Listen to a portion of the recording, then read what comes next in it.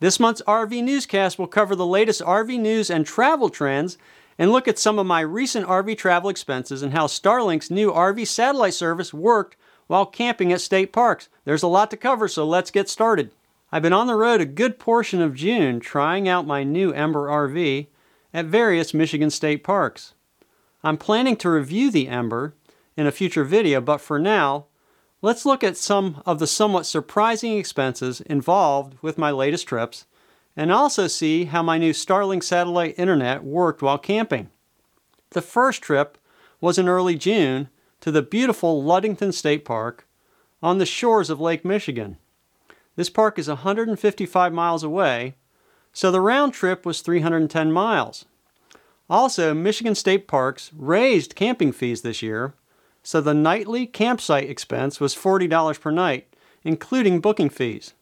For 4 nights, the total cost was $160. The price of gas at the time averaged about $5.10 per gallon, and the Tundra towing the Ember RV achieved just about 10 miles per gallon. So the cost of gas for the trip was $158.10, making the cost per mile just over 50 cents per mile.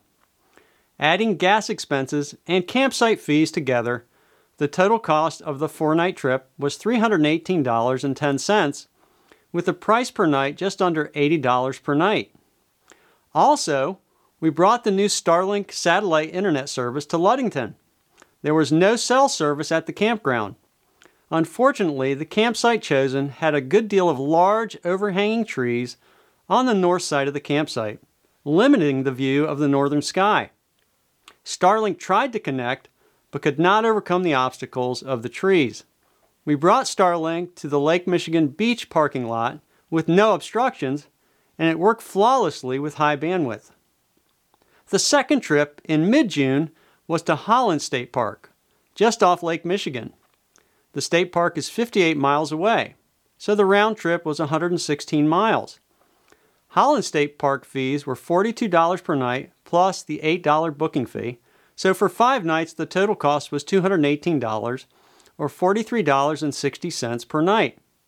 The price of gas at the time averaged about $4.90 per gallon, and the Tundra towing the Ember RV achieved just under 10 miles per gallon.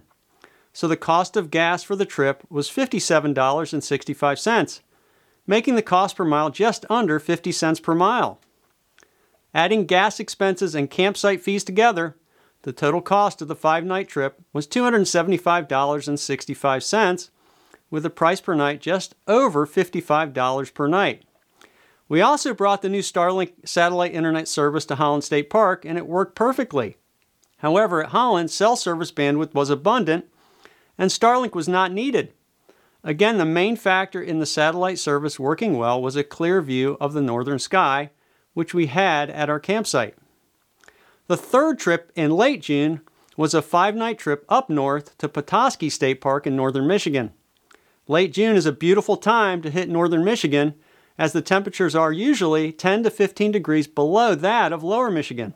This state park is a long 240 miles away, so the round trip was 480 miles. Petoskey State Park fees were $38 per night for 4 nights and $42 for 1 night, plus the $8 booking fee. So for 5 nights, the total cost was $202 or $40.40 per night. The price of gas at the time averaged about $5.05 per gallon, and the Tundra towing the Ember RV achieved just about 10 miles per gallon.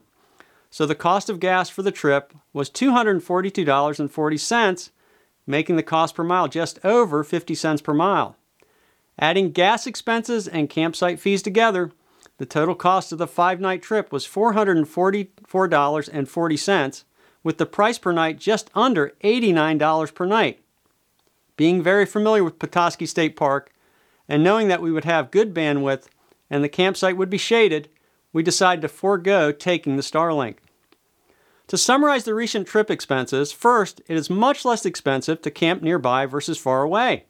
Holland State Park, only 58 miles away with gas included, only costs $55 per night, while Petoskey State Park, 240 miles away, costs $89 per night with gas included. Second, your tow vehicle can make a difference the longer you travel. My Toyota Tundra was consistently getting about 10 miles per gallon.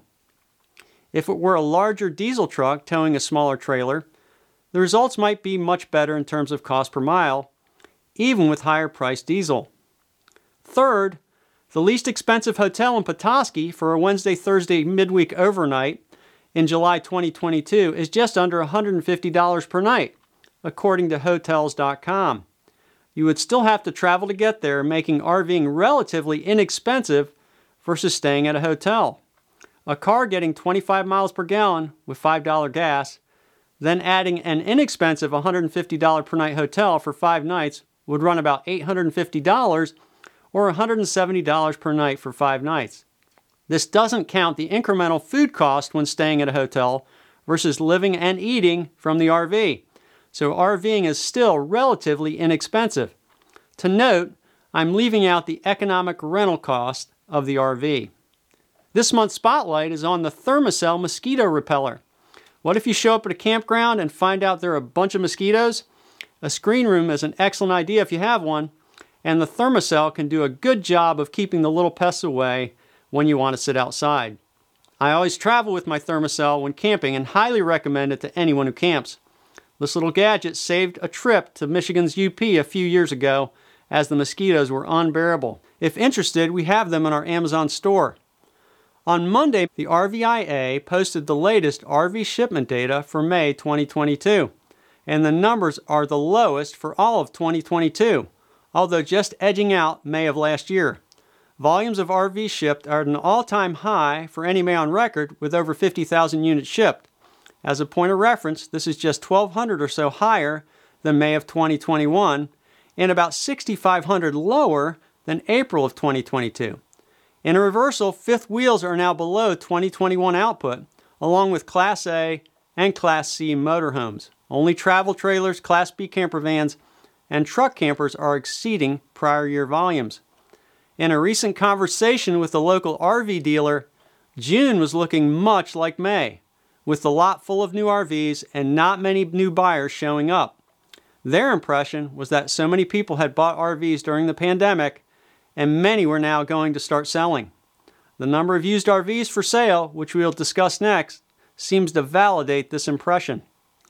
New and used RVs for sale on RVTrader.com are historically high, with new units pulling back slightly this past week. There were 218,333 units for sale as of June 29th.